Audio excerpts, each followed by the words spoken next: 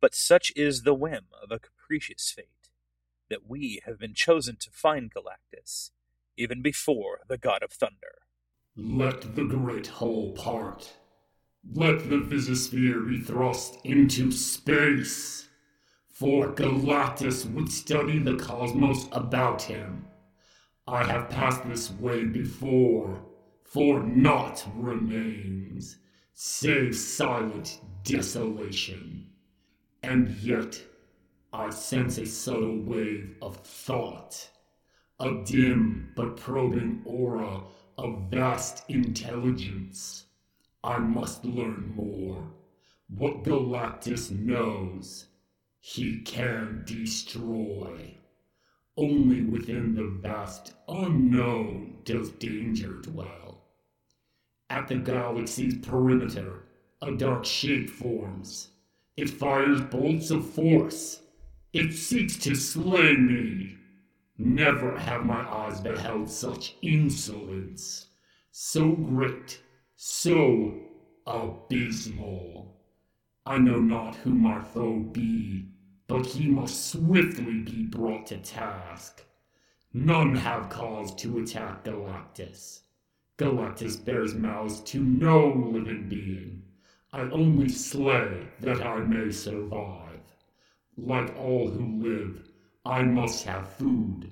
I must not starve. Am I to be faulted for the appetite I bear? The big and the small eat what we must. As for Galactus, naught but a world can assuage his gnawing hunger. But wait, what wonderment now looms ahead? Ego, the long-hidden living planet. Welcome to Artifacts of Infinity, where we dive into the infinite abyss of Marvel's cosmic universe. I'm Jonathan Hudson. And I'm Everett Christensen. This is episode 13, and I am so happy to be getting back to Thor with 160 through 162, marking Thor's first encounter with Galactus. Last time we were doing Thor coverage, Galactus buzzed by Thor on his way to the Dark Galaxy after an encounter with Ego, the living planet. Now we actually get to see the confrontation. This coverage is particularly relevant to the Thor ongoing presently, where the God of Thunder has become the Herald of Galactus. We'll talk a bit more about how these issues are relevant, but the next time we do Thor coverage, it will be much more in-depth. Without further ado, Thor 160. And now, Galactus! Written by Stan Lee, penciled by Jack Kirby, inking by Vince Colletta, lettering by Sam Rosen, edited by Stan Lee, and the cover by Jack Kirby. This one is a fairly average cover. Thor stands spinning his hammer with an arm outstretched towards the reader, and Galactus' head occupies the lower quarter of the image. The real winner here is the cosmic backgrounds of Kirby. That busy starscape is a welcome return. So we open with a splash page of Thor whirling his hammer in a pose just like the cover. The text boxes promise us Recorder, Ego, the colonizers, and many more surprises. Thor mentions that something has landed in New York from space. I have to say, though, that after covering Neil Adams' splash pages, this one is kind of lacking in impact.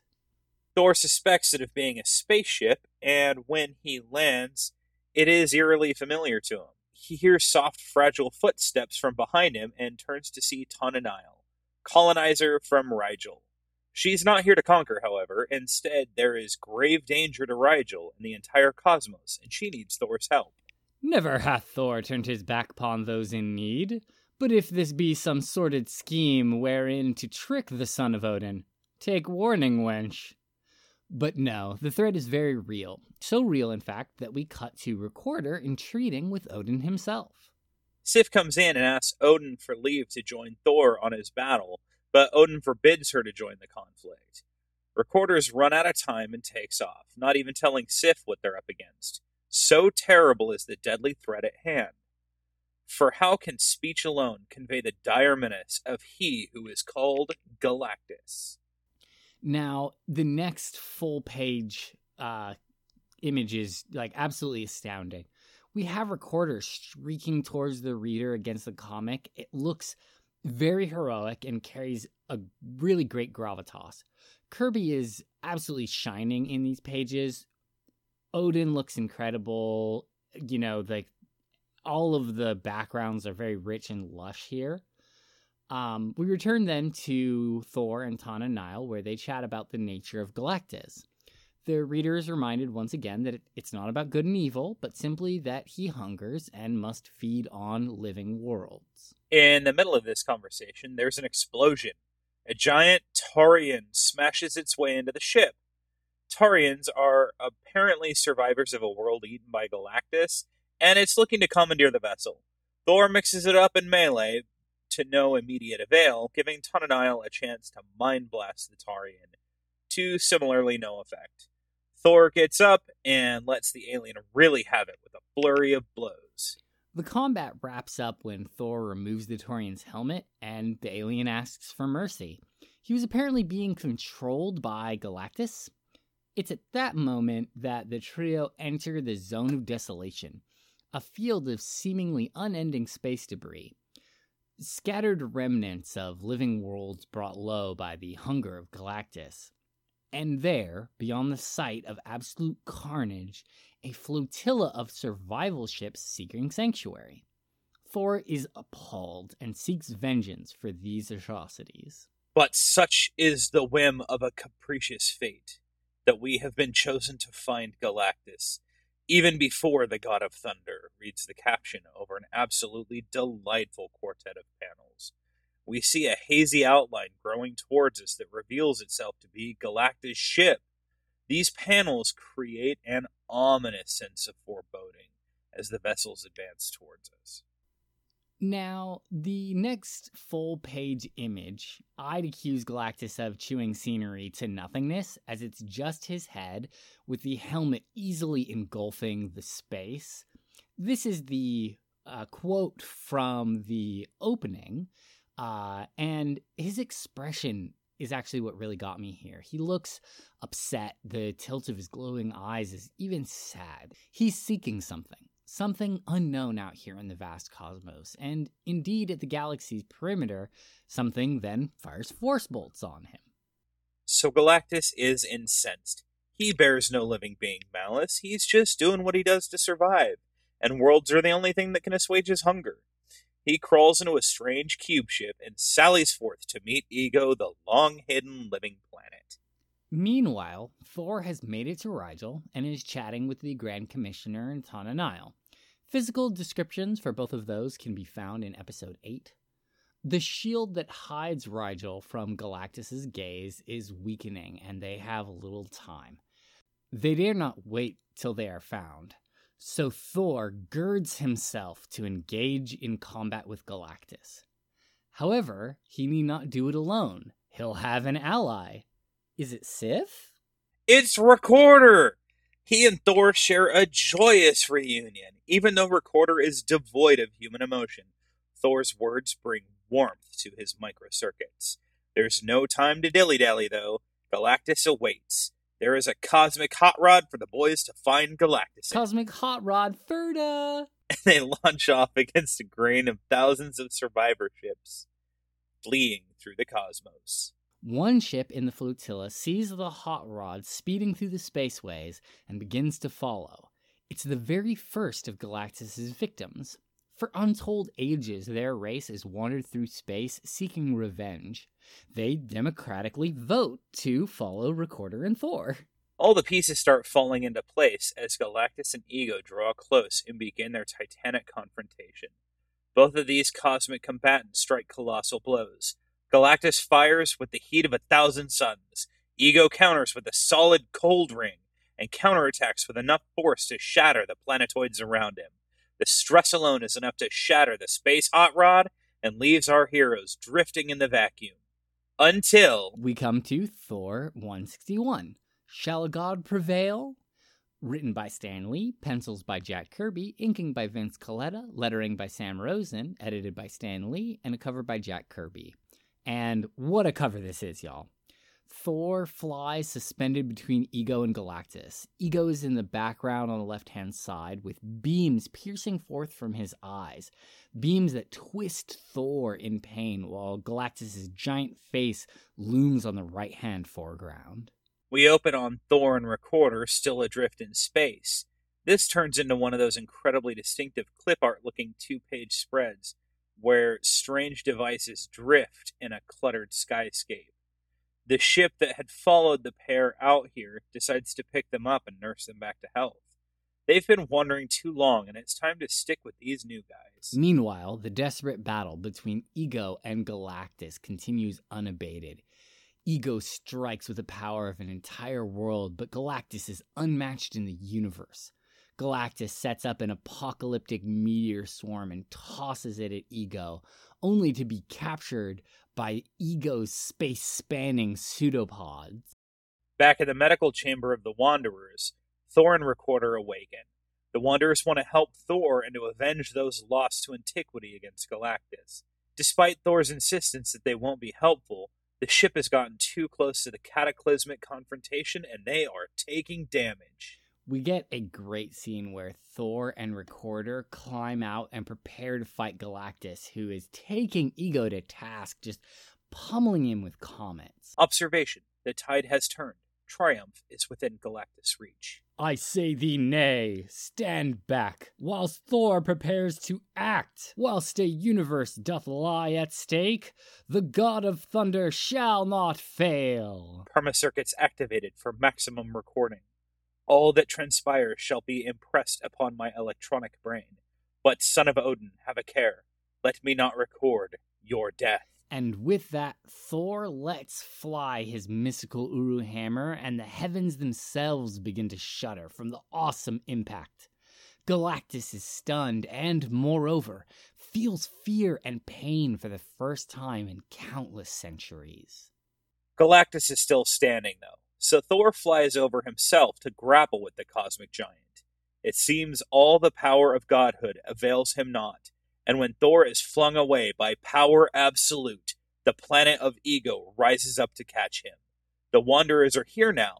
Thor is battered but unbeaten because he still has Mjolnir. And indeed, Thor rigs up some kind of shrine to the hammer and releases the totality of its Asgardian energy, bludgeoning Galactus with force waves and sending the cosmic Colossus back to his ship.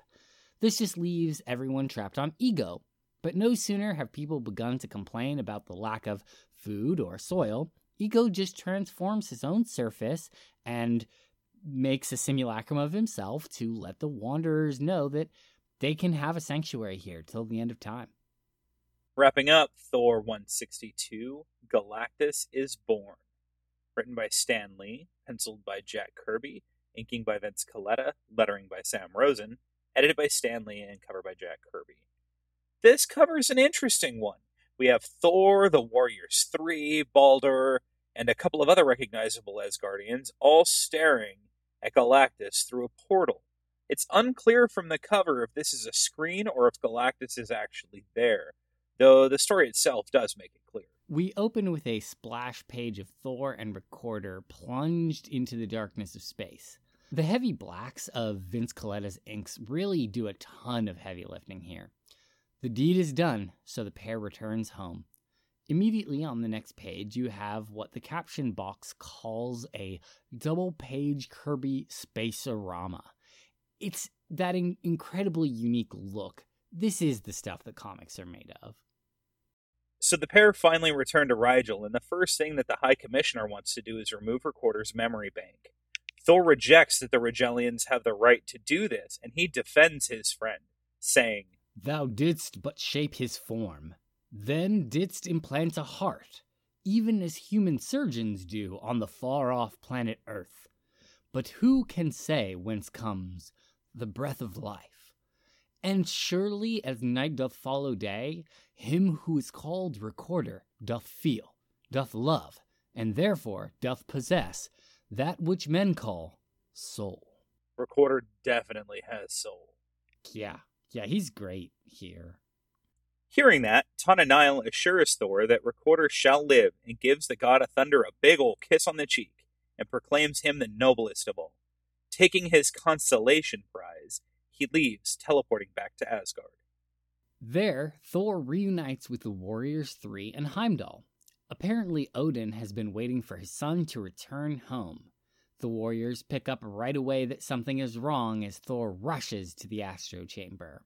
In the Astro Chamber, we're introduced to Torger. Torger or Torger? I don't know. Okay. He's been observing Galactus. For so long as Galactus lives, the danger has not passed. Odin then enters in truly regal fashion, heralded by trumpets and cries to the living omnipotence. It's a breathtaking full-page image. Odin looks regal, warlike, and most importantly, very, very Kirby. Odin directs their attention to the screen where Galactus is shattering inhabited planets and feeding on the energy their ravaged husks provide. But Odin is seeking for answers in the past, so he turns the screen to the place where Galactus first struck, a burnt-out husk. Thor comments that it hath the seeming of Ragnarok itself. We are treated to an incredible ruined city, so advanced, so magnificent, that not even Galactus has been able to eliminate the very last vestige. Odin is curious as to why and looks deeper. It was an age of space wars, mighty galaxies battling to the death. But when these people were at the apex of their ascendancy, a mysterious incubation cell floated into their gravity well. These planets' inhabitants, already lost to the ravages of slavery and war, took a gamble upon releasing Galactus from his cube. He did certainly destroy the opposition space fleet, but then promptly turned around and husked the planet for its delicious, delicious Kirby juices. It seems the mystery of Galactus is still afoot, but one thing is for certain. The conflict between Galactus and Asgard is far from over. Dun, dun, dun! You know, I really loved these issues. I gotta say, Kirby and Stan Lee have this really great way of getting the scale down for these huge cosmic stories. And the other thing that I really like is there's a lot of show and not tell. Even with all of the extra, like, flowery prose, they still communicate so much through the visual storytelling here. Yeah, you can tell that they're each very good at relying on each other to carry the weight of the story, and it's definitely to the benefit of the story. Yeah, this is like one of those first times where they have these, like, you know, larger than life titanic cosmic concepts running around. You know, they're more than just an empire or a planet. Like, Ego and Galactus are really these larger than reality things, and to have them just, like, smashing together like two toys that kids are playing with is actually, like, I got really excited reading these. I never imagined that Galactus would beat someone up by just summoning a meteor swarm, but hey, it makes sense. The other thing I really like is we're starting to really see these concepts flesh out a lot more from earlier beginnings. Things like the Wanderers, who I really loved seeing them show up. And I was like, yeah, I mean, of course they form a democratic society. They're all a bunch of misplaced, you know, remnants of various societies. They're gonna work together to try to make them all survive.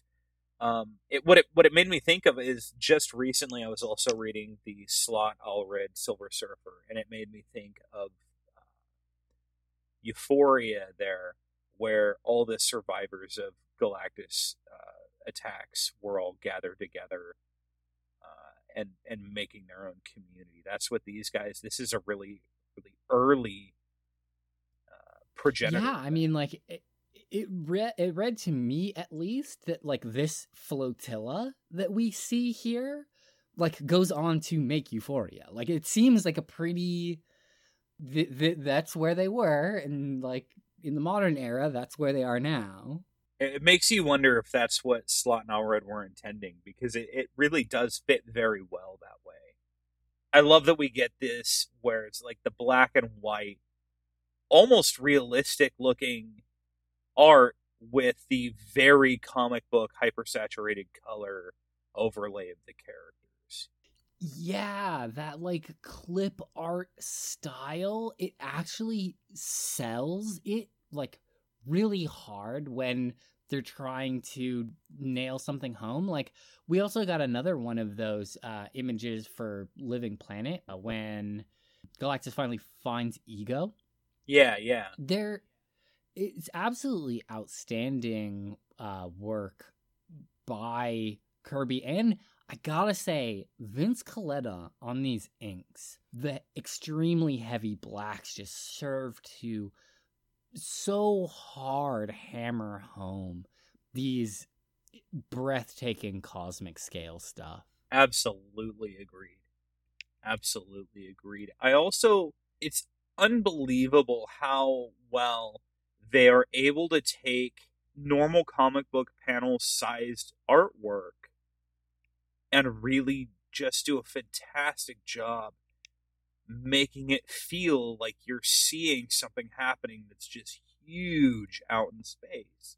Yeah, the sense of scale and even a sense of time are very exaggerated.